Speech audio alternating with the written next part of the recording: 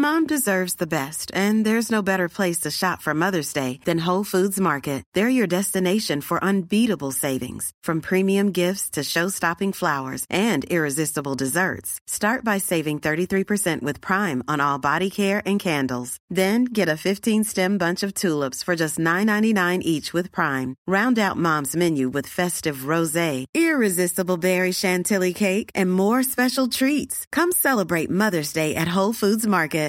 Here's a cool fact. A crocodile can't stick out its tongue.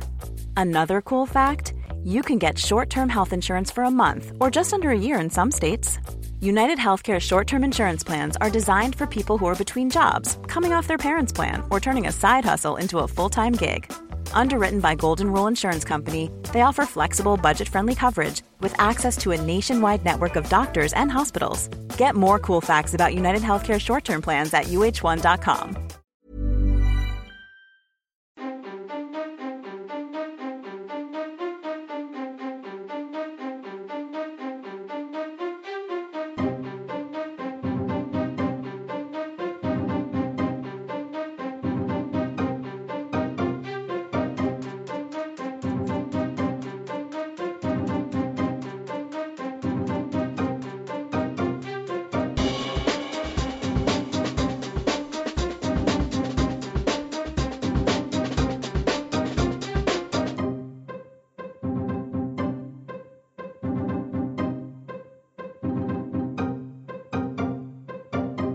Hello and welcome to Pick a Flick, episode 11.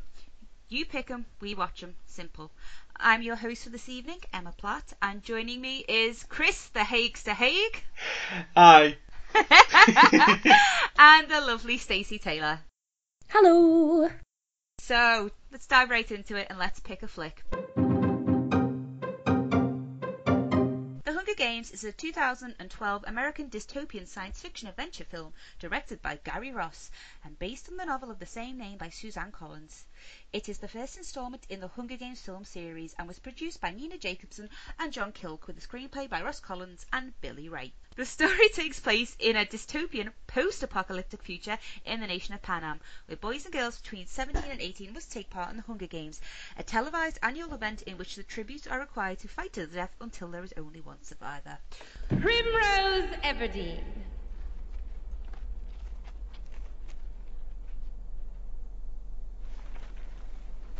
Where are you, dear? Come on up. Well, come on up.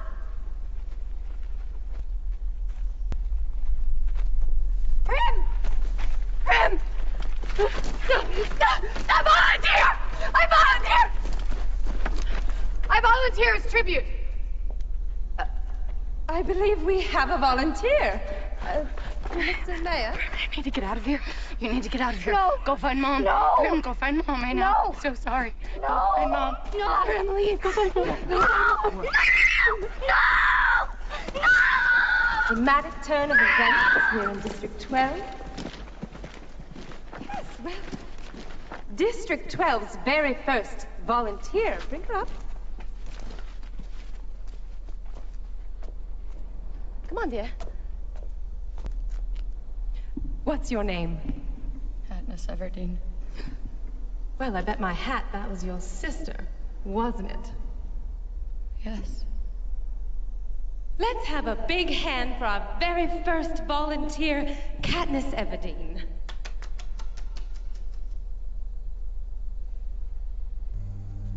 And now, for the boys. Peter Malark. Dystopian science fiction and young adult novels being adapted and Jennifer Lawrence's arse. Let's go, people. She has got a spectacular arse, hasn't she? Well, we've all seen it, haven't we? Yeah, I'm gay as hell and I think she's got an amazing ass. I'm like, damn.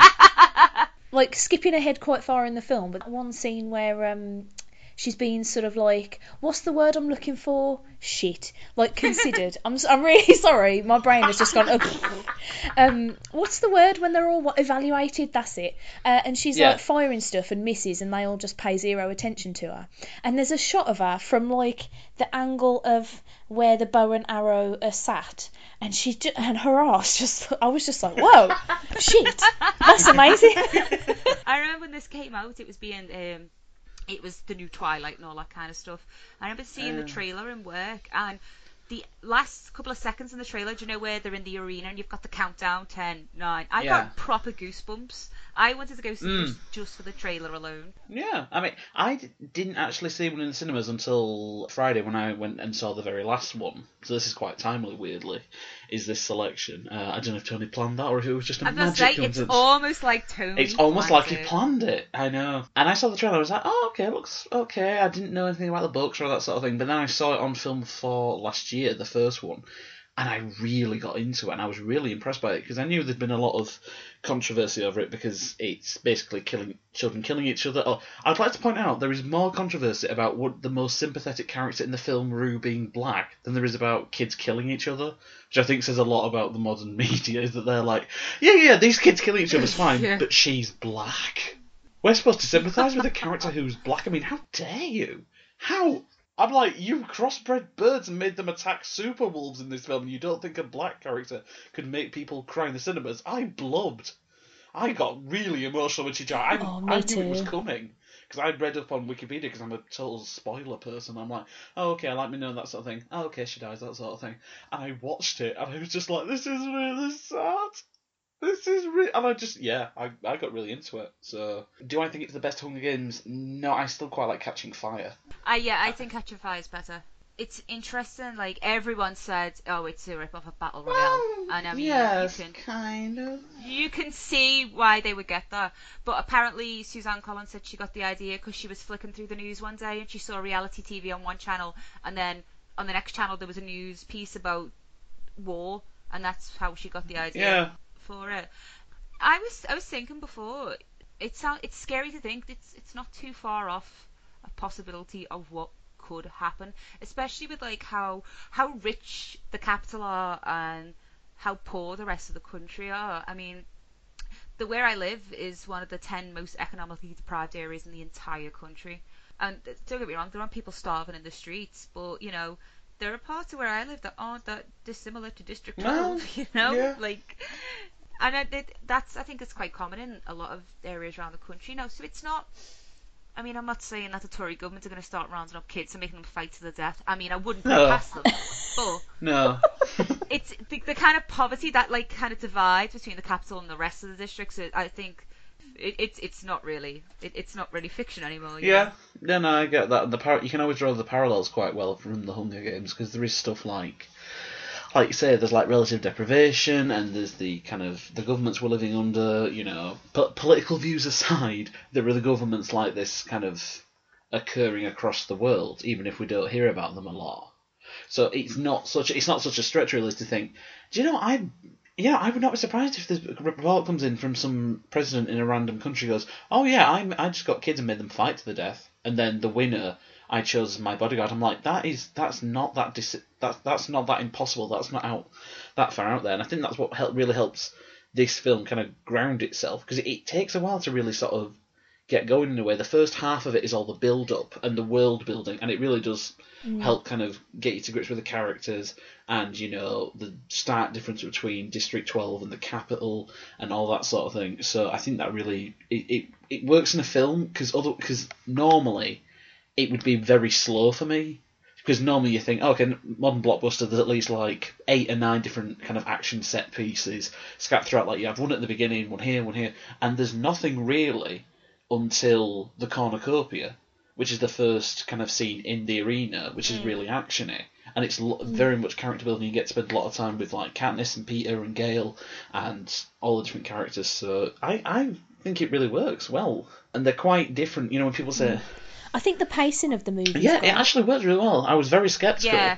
I was thinking, oh, this is going to, you know, the first hour nothing happens really. But then so much happens in shaping how you see the characters, so you actually care for them. And it really hits you when they start. So, I mean, that first bit, once the countdown starts and they're all sort of looking at each other like, right, what am I going to pick up? Who am I going to off first? The instant they start running, it's fucking chaos. And it's like, because I was a bit concerned about this film because I'd never read the books. And a lot of people were saying to me, oh, you know, it's like a toned down battle royale. And I was like, who the fuck would tone down battle royale? Yeah. That film is tits. Like, why would you do that? That's nonsense. But then when I actually went to see it, I mean, I rewatched it today as well, just to refresh my saggy old memory. And that first hour, like, it does so much in building up not just Katniss and Peter, but a lot of the other characters as well, particularly like Rue, that when you actually get in there and they start proper tearing into each other, it's fucking harsh. Like, my heart was just like, oh, Jesus! Like, oh, and the bit with the bees, I mean, I can't even. The Tracker Jackers. Oh, that bit is horrible. I'm going to say, that's one thing I always thought was really weird about this film, in that you do see the kids kind of, they do, obviously they kill each other and that sort of thing, but you have a moment where, for example, there's a villainous, I say villainous, but she's like a 16-year-old girl, I think it's Clove, she's one of the last girls, basically, and she comes after Katniss at this kind of stockpile thing, and she's like, oh, I killed her, well, that sort of thing, and you have a moment, and I was genuinely shocked by myself, because I was like, yeah, kill her, smash her face, and all this sort of thing, and then I was like, oh my god, no, she's a teenager. It's really messed up. You find yourself in that moment going, Jesus Christ, I'm actually rooting for one teenager to kill another teenager, and it's such a weird thing, and it does make you think, really. I mean, the cast themselves were much older than they were actually portrayed in the books, I believe. So, I mean, I saw it on Tumblr, there was a thing of an actual kind of 14-year-old Jennifer Lawrence and a 14-year-old Josh Hutcherson, and they look so young, and you just imagine, that's, if you actually saw that, you'd be even more mortified, because they were like 18, 19 when they played this. So it is really startling, and it is really scary and dark and kind of brutal in a way, in that I can't see it getting any of the Twilight or even the Harry Potter comparisons, because even when Harry Potter went dark, it was never kind of as brutal as this. I think it helped that Collins actually adapted adapt the screenplay as well. So I think that was probably a massive help. I think this was like Jennifer Lawrence's breakthrough role. I mean, I know she was nominated for an Oscar for Winter's Bone before this, but there was 30 actresses in the running for Katniss, including Haley Steinfeld, Abigail Breslin, Emma Roberts, Chloe Grace Moretz, and Emily Browning. And I think Emily Browning would have been quite good. I mean, I like Sucker Punch. I will defend Sucker Punch to the death. I love that film. And I really like Emily Browning. I wish she got way more work than she does. She's really good. Yeah, I could have seen Emily, but then Emily Browning was apparently Stephenie Meyer's first choice for Bella in Twilight as well, which is quite weird. I think that the Twilight comparisons are completely unfair because it was a love triangle over 3 books, and that was basically it. I mean, you've probably seen it yourselves loads on like Reddit and Instagram and Tumblr. If you take away the love triangle from this film, it is still a film about kids killing each other and about this revolution. It's not just take away the love triangle from Twilight, and what have you got? Fucking depression and weird. Pretty much.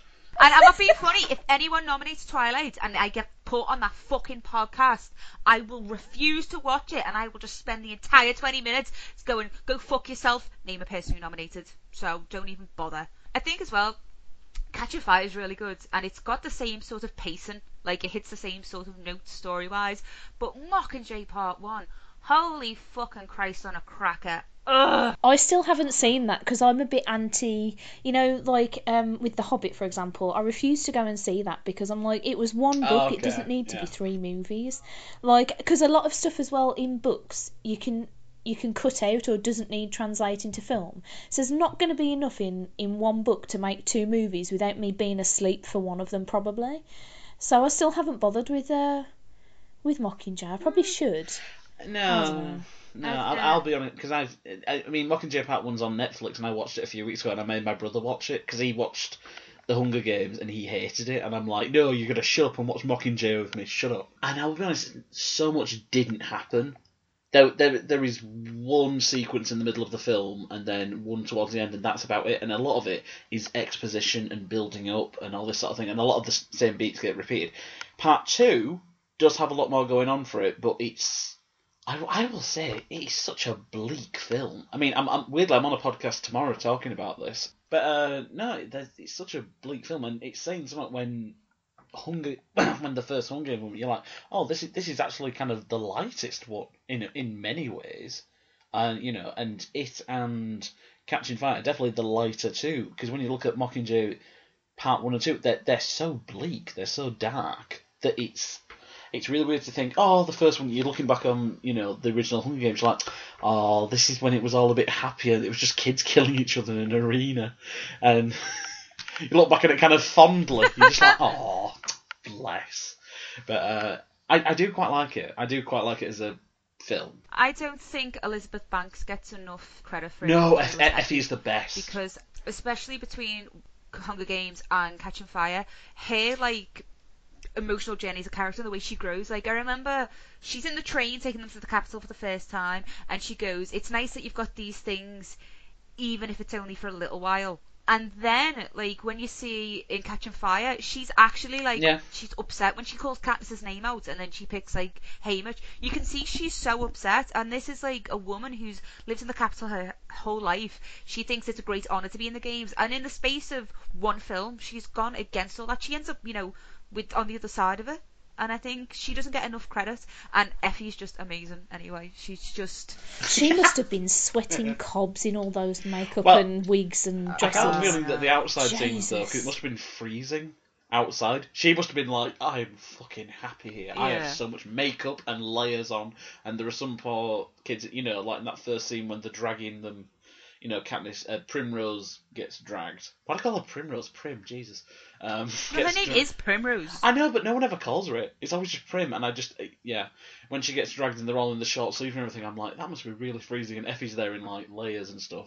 No, I love Effie's journey in it, and it reminds me a lot of, if there's any Game of Thrones people, it reminds me a bit of Sansa's, in that she starts off with this very sheltered, very, she believes in everything, and she's like, I believe in this, that sort of thing, and then she sees the dark side, and then she kind of changes and she matures and that sort of thing. So you've got to think what Effie's gone through in her journey to actually become that. How much of the rhetoric has she had to swallow? Exactly, yeah. Because you don't instantly turn someone with one encounter from being a total zealot into someone who goes against the cause and joins the rebellion, all that sort of thing. So there must have been something in Effie to begin with that's been tampered down, and she's had to conceal. It's like Let It Go, the song. It's like conceal, don't feel.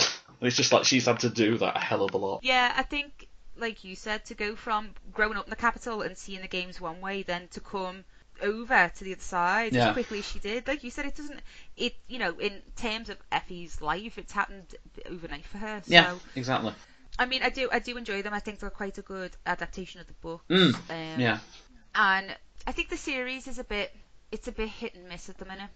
I haven't seen Mockingjay Park 2, but compare it to Twilight.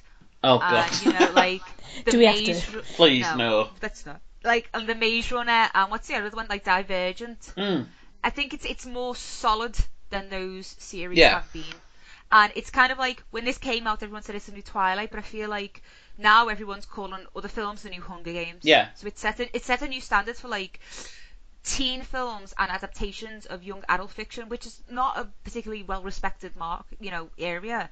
So I think it's brought a little bit of almost legitimacy and respect to that kind of area. Yeah. Which doesn't normally get it. So, that's good.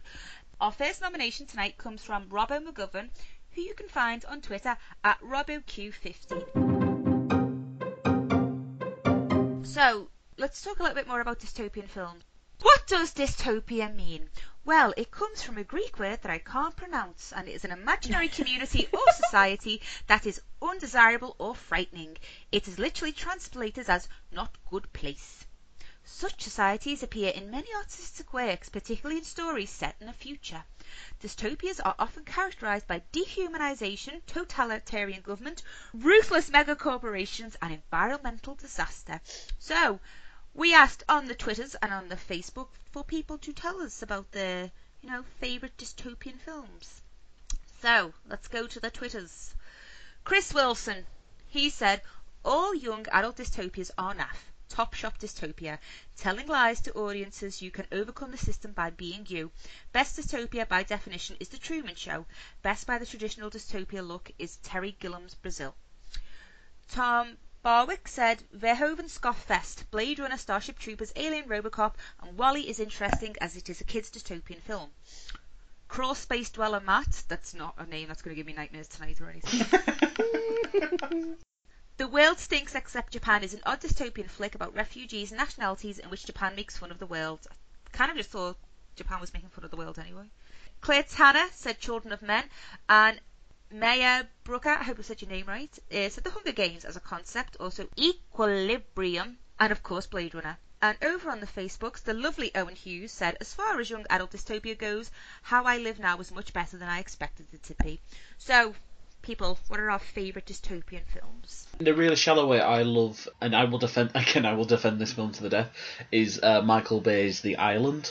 That had so much potential. Yeah. Out of the 2005 summer blockbuster season, Yeah. The Island was the only film that was not a remake, reboot, sequel, prequel, or based on previously published material. Wow. And we had it on for 2 weeks, and that was it. I was going to say, I genuinely had to go see it in the first week because I looked and I was like, wow, the time's really going quick on this.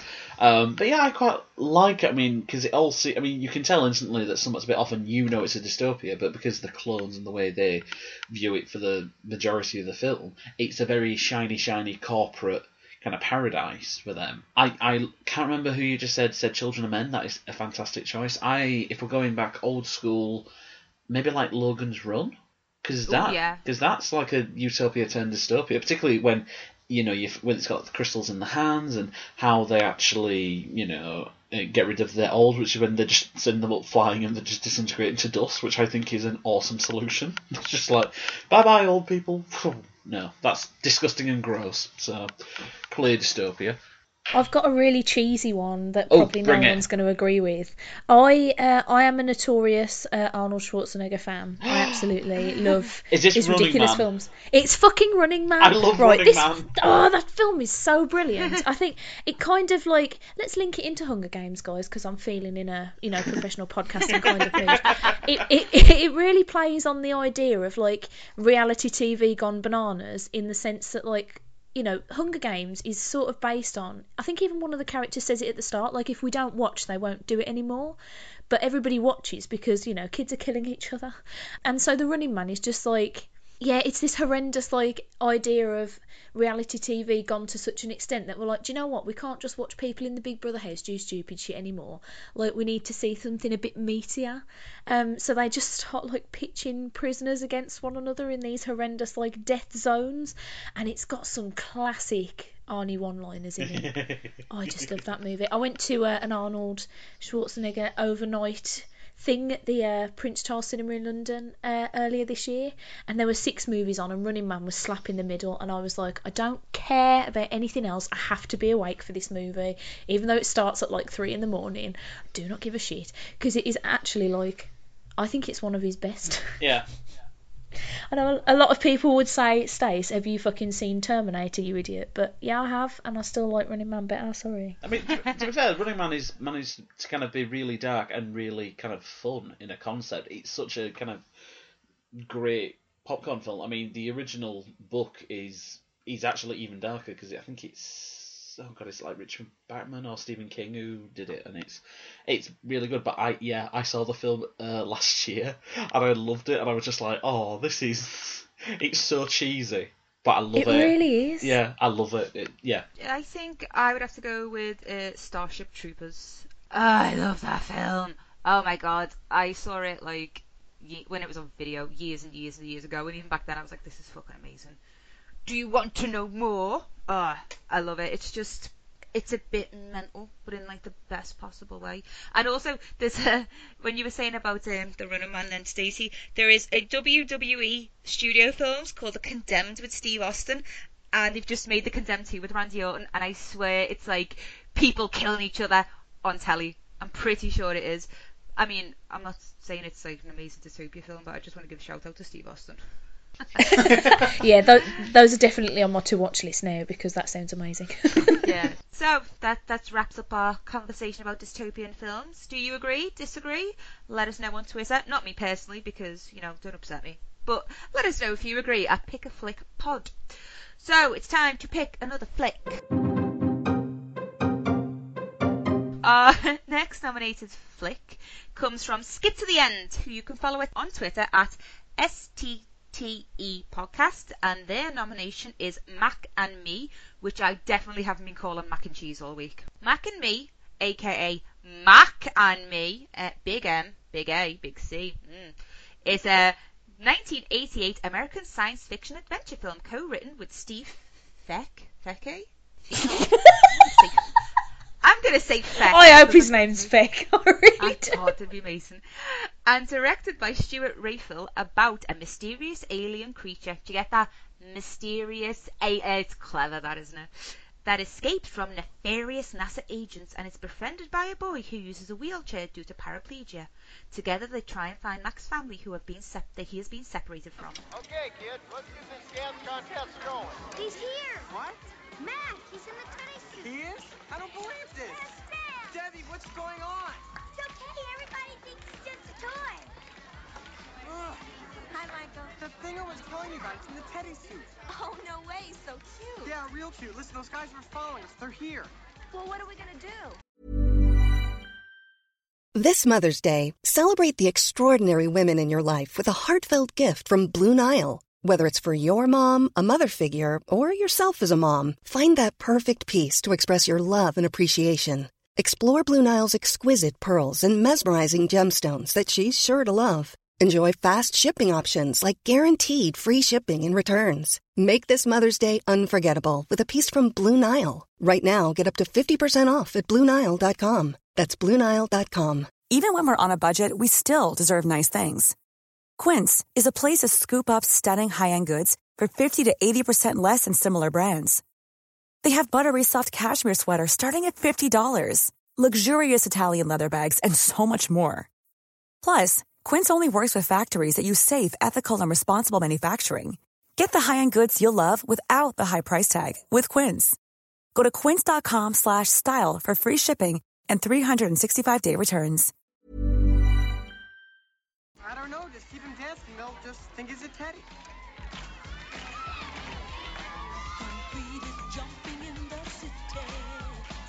Okay, pick up the pace. That's very good, Kathy.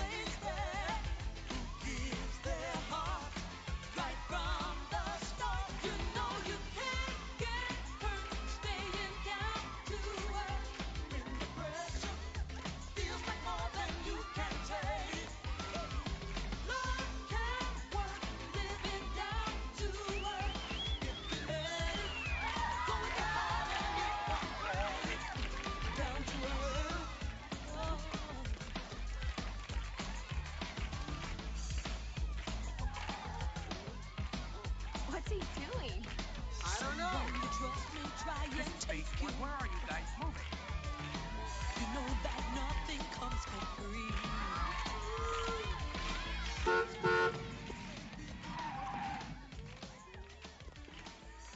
All right, come on, move it. Let's go.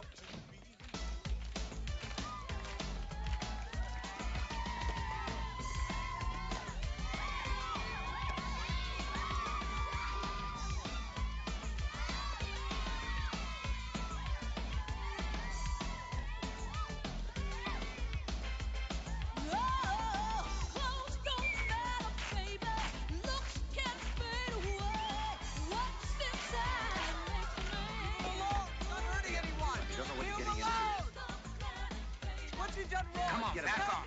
Back off.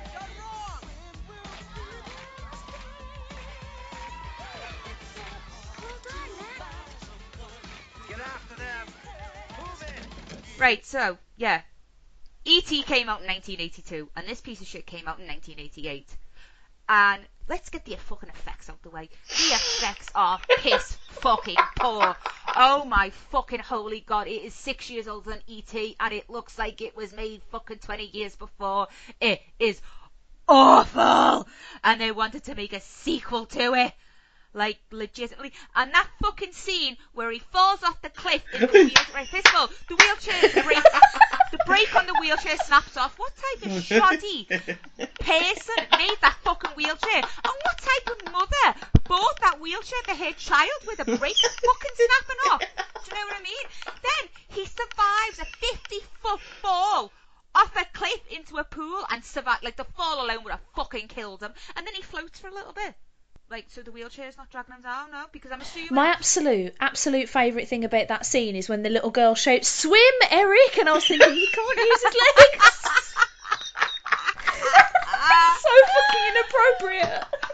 He goes, "Did you see the creature?" And the woman's just like, "No." And I'm thinking, your kid just fell off a fucking cliff. I genuinely think she thinks he tried to kill himself in that scene, because she says something along the lines of like, "Oh, why would he do this?" Like, yeah, why would he throw himself off a cliff?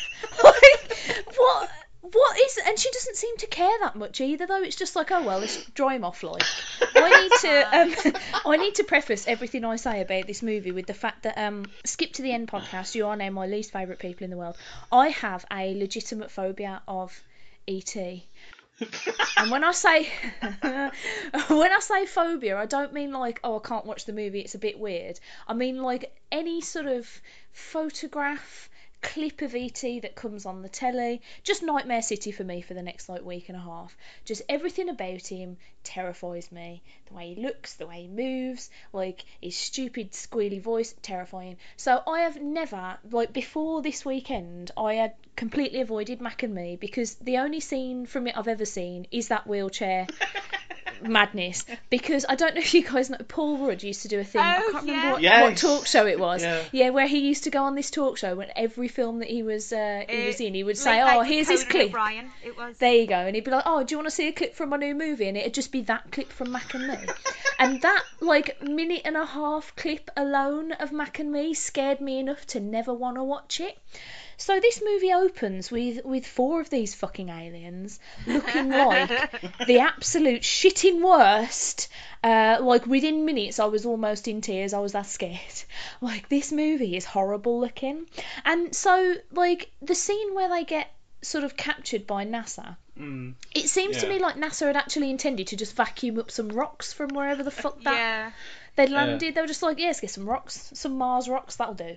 But they accidentally vac up a bunch of aliens. So here's a question. Why do the NASA blokes spend so much time chasing Mac? Like, literally to the point of chasing a wheelchair-bound kid through a fucking wall. But none of them seem to give a shit about the other 3 in the desert who are just slowly dying of not drinking Coke, I think.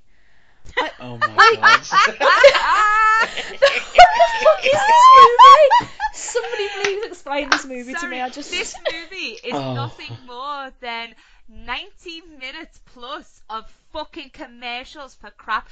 What McDonald's! the fuck was The with McDonald's the McDonald's song! scene? How did everyone know the fucking dance? Does everyone know this dance? Is this some sort of dystopian parallel universe? Is this like a reverse Footloose? Dance for our supper?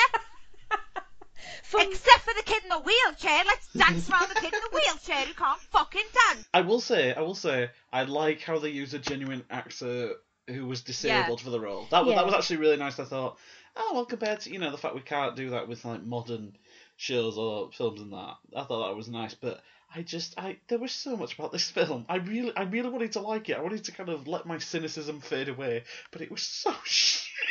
It's terrible. Like, the big action piece at the end with all the explosions for no good reason. That all starts because a security guard trips over his own fucking car and sets his gun off. He trips over a parked shitting car and a gun goes off. And I can't... It's so nonsense. It's absolute nonsense. Oh my god. Hey, we need to talk about, the scene where they decide to vacuum up Mac for some reason, the kid in the wheelchair and his neighbour next door. Did you notice, like, there's a hilarious bit where, like, Mac's obviously controlling the vacuum that's on this kid's back for some reason, and so she's, like, on the ceiling and she's flapping around. Like, we're talking about terrible effects. There's a scene where it drops from the ceiling to the floor, and they're clearly using a dummy, because if anyone else's legs fell that way... Oh my god, you'd be so paralysed. I was just watching this whole film, like, is this film, like, trying to tell you about just not being able to use your legs ever. Like, it's so weird. I don't. And I can't get behind this message of like Coca-Cola being some sort of like elixir to Mars people, because they didn't seem to have any Coke on Mars or wherever the shit they were from. And why were NASA so harassy?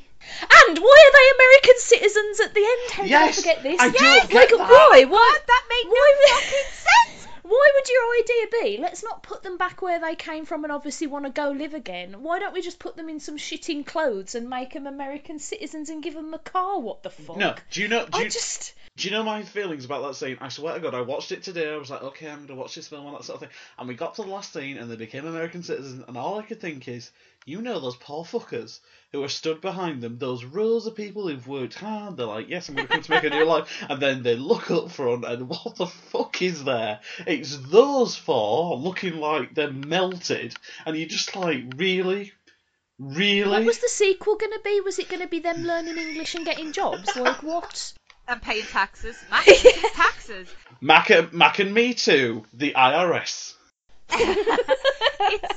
This film has got a 0% rating on Rotten Tomatoes. 0%. I'm surprised it hasn't got a negative rating. I genuinely wouldn't be surprised if it's just like, it's stealing good reviews from other stuff. Like, it's, someone's like gone E.T., it's like, well, I saw Mac and Me and then I saw E.T. I would have liked E.T., but now I hate Mac and Me, so I hate E.T., so it's kind of like dragging positive reviews from other films. It's like a black hole of shit. It made $6 million at the box office, and it had a profit-sharing arrangement with the Ronald McDonald Children's Charity, which, you know, is completely fucking obvious because Ronald McDonald gets his own bastard credit at the end. Right, how did this get past the like, okay, I've got the script. It's about an alien who befriends a lonely little boy and is chased by the government, and someone went, wasn't that out a couple of years ago? And the other fellow went, no, it's alright. No, yeah, but it'd be like, no, it's fine. This one's got an extended scene where a kid in a wheelchair is like riding beside his jogging mom for like 20 minutes. And Max on the little like Tonka truck thing following him, and everyone's just like, it's an alien there in that truck. Do you know, I've got such a phobia of dogs as well. I was like, this movie is just trying to get in everything that I'm shitting scared of. It's really triggering, yeah.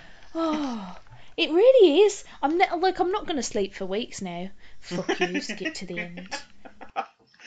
One thing I will say, and one thing I was genuinely confused by the whole shebang, that sort of thing, you know, it's nice that they had a kid in a wheelchair as the protagonist, and, you know, real thing, all that sort of thing. Why? What was there a purpose for having the main kid be in a wheelchair, or was it supposed to be a bit like Furiosa in Mad Max, where they've got a disability, and you know it, but it's not really a plot point, it's not mentioned, or I don't... I think they were trying to make it more like, well, we can't have a divorced dad because E.T. did that, so what can we do? Put the kid in a wheelchair. Sound! Check mark. Next, please. Next problem. It's like, what can we saddle the kid with? Loneliness. Okay, why is he lonely?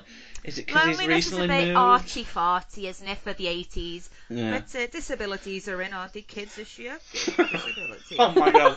I've just got a vision of you in like an 80s meeting with like shoulder pads. Just like, what's in this meeting? Disabilities, right, okay. Let's just get loads of armless children. If I had been this age in the 80s, I would have been fucking Joan Collins in Dynasty. That's what I would have been, with the fucking shoulder pads and the hair to heaven. This film has got no fucking charm. It has no charm at all. And the fucking puppets, right? I don't like puppets. I won't watch Labyrinth. Not because of David Bowie's codpiece, but because of the puppets, and because of one puppet in particular. And I don't give a fuck. It's the worm that invites Sarah into the wall for a cup of tea.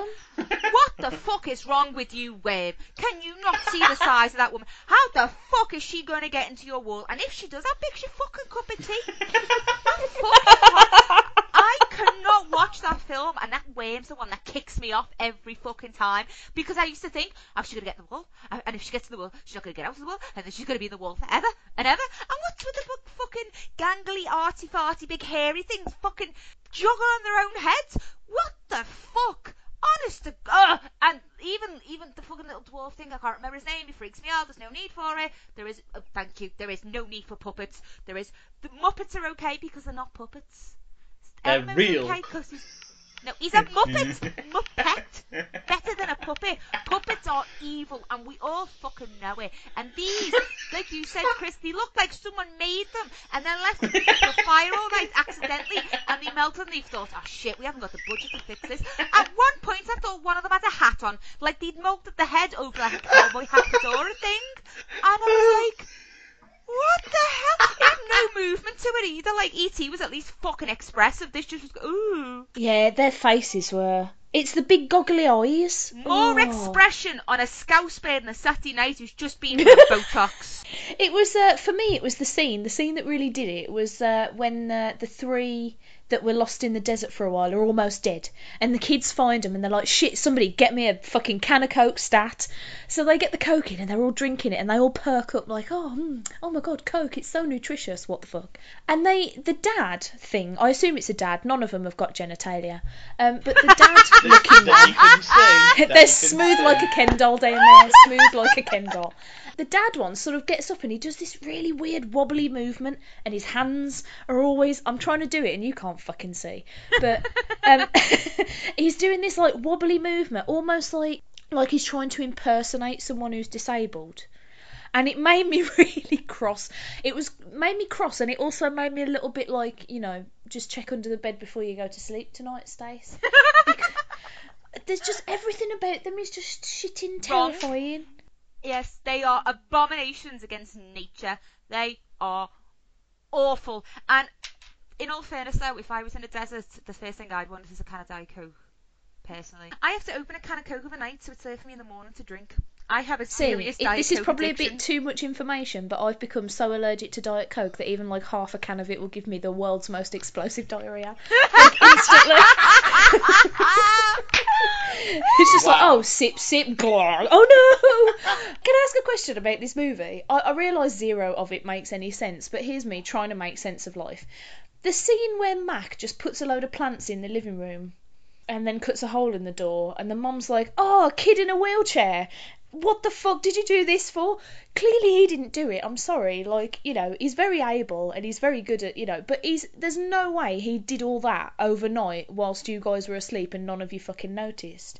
So, like, why did Mac do that? What was happening? Someone explain this movie. Maybe he was the antagonist all along and he was just trying to get the little kid in trouble. Maybe we were just like, I'm just going to fuck shit up for you because there's nothing else going on in this film. I can do what I want because who the fuck's going to believe you? That doesn't alien, you little you're twat. A kid, and then I'm going to shag your mum. Well, then she's like, ha, you're in a wheelchair, you can't fucking follow me. And just runs off. And that's just really mean. You just like... Just runs up a load of stairs, and points from the top. Like a Dalek. He's just like, you can't get me. And 80 is just like, oh, shit. Oh, damn it. Oh. Here's a fun Mac and Me fact for you. One of those McDonald's dancers is the young Jennifer Aniston. Yes, I know. Yeah, this is Jennifer Aniston's first, like, uncredited appearance. I mean, I'll be honest, I was distracted by the three football players who randomly, even though they're like, the 80s football players, I'm like, they are the gayest. They were full on twerking. I know, they were busting out some... I was like, oh, damn, girl, move it. And they were all there like, yeah, we're so macho and much. And I'm like, no, you're not. You're not. Do you reckon they were just like, oh, let's go get a Big Mac? And then halfway down the road, like, when there was like, Todd, what are you doing? He was like, I don't know, but the music's got me. And he was like shimmying all the way up. I actually started dancing in my chair then. I was probably shimmying in the chair, trying to show you what I meant. But like Stacey said, you can't fucking see. I think it's fair to say that none of us enjoyed this film. Yes. Nah, it's shit. It's a bag of wank. It has done some good because I feel like it's brought the three of us closer together. Yes, it has. You know.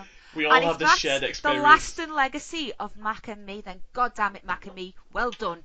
I salute you. Yes, thank you, Mac and Me, for being you. Thank you for being so shit. Yeah, basically.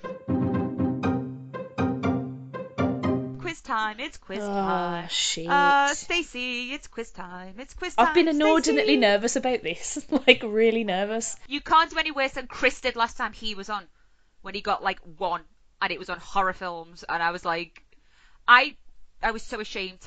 My memory is notoriously shit, though, you see. So, you know, you're lucky I remember my own name most times.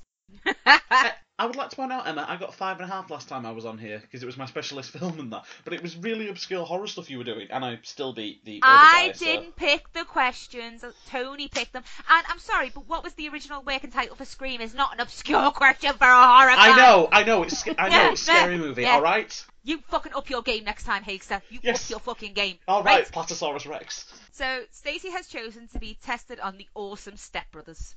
Stacey, are you ready? Not really. No. Okay, question 1. The fake testicles that Will Ferrell uses and which were presented to him as a present when the film wrapped were worth how much? Well, I don't fucking know. $3 million.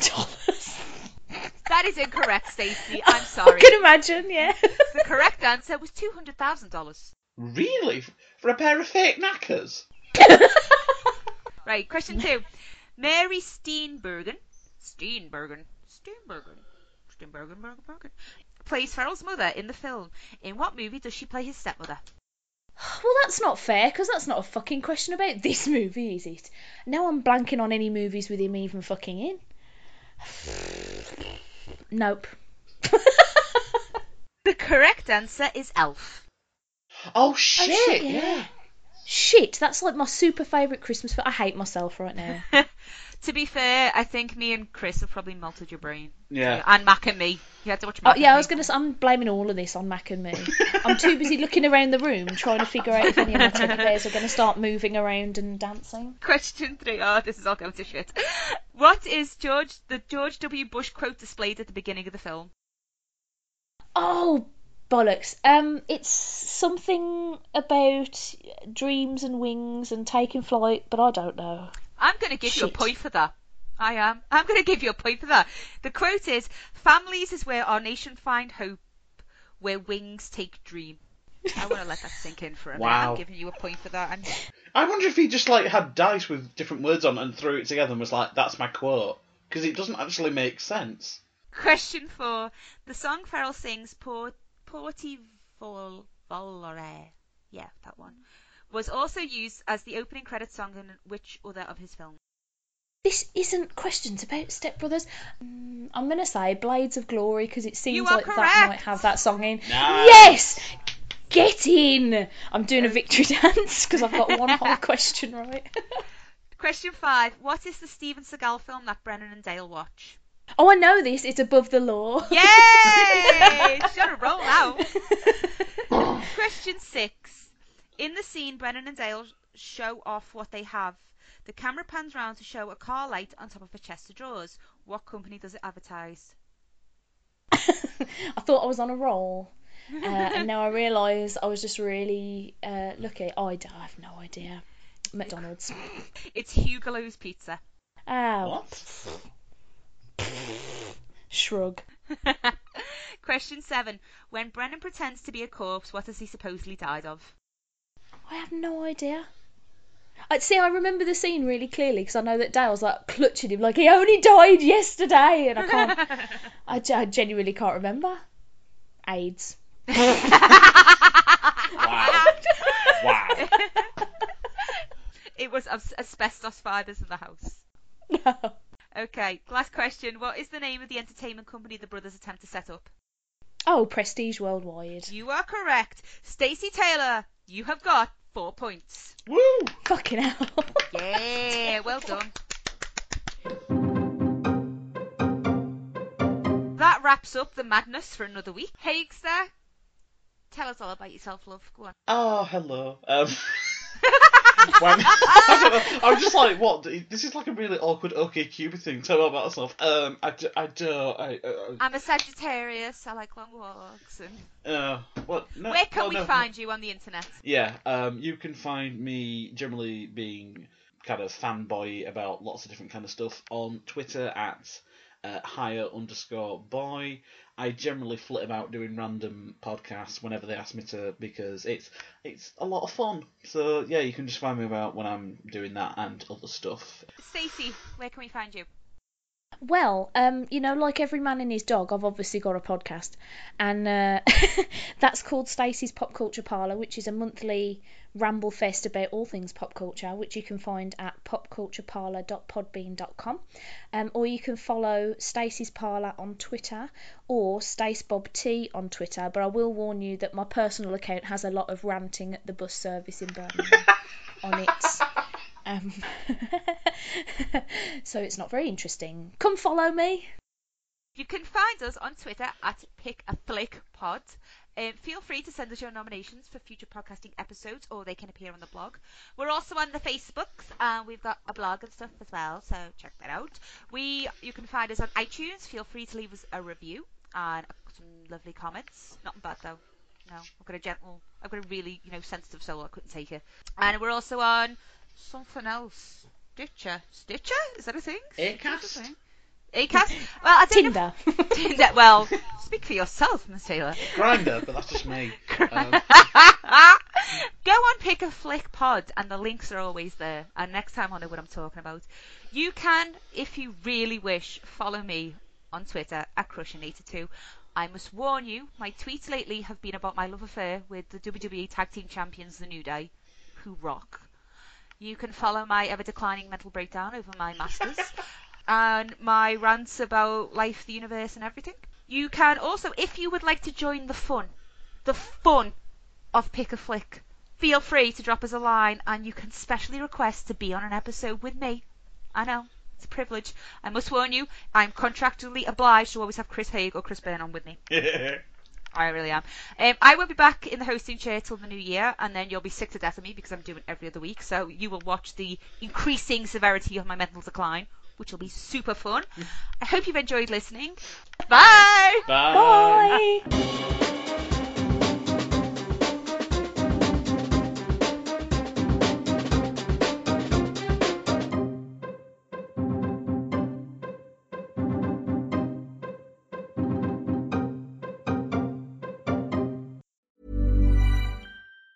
Mom deserves the best, and there's no better place to shop for Mother's Day than Whole Foods Market. They're your destination for unbeatable savings, from premium gifts to show-stopping flowers and irresistible desserts. Start by saving 33% with Prime on all body care and candles. Then get a 15-stem bunch of tulips for just $9.99 each with Prime. Round out Mom's menu with festive rosé, irresistible berry chantilly cake, and more special treats. Come celebrate Mother's Day at Whole Foods Market. Hi, I'm Daniel, founder of Pretty Litter. Did you know cats tend to hide symptoms of sickness and pain? I learned this the hard way after losing my cat, Gingy. So I created Pretty Litter, a health monitoring litter that helps detect early signs of illness by changing colors, saving you money and potentially your cat's life. Pretty Litter is veterinarian developed, and it's the easiest way to keep tabs on your fur baby's health right at home. Go to prettylitter.com and use code ACAST for 20% off your first order and a free cat toy. Terms and conditions apply. See site for details.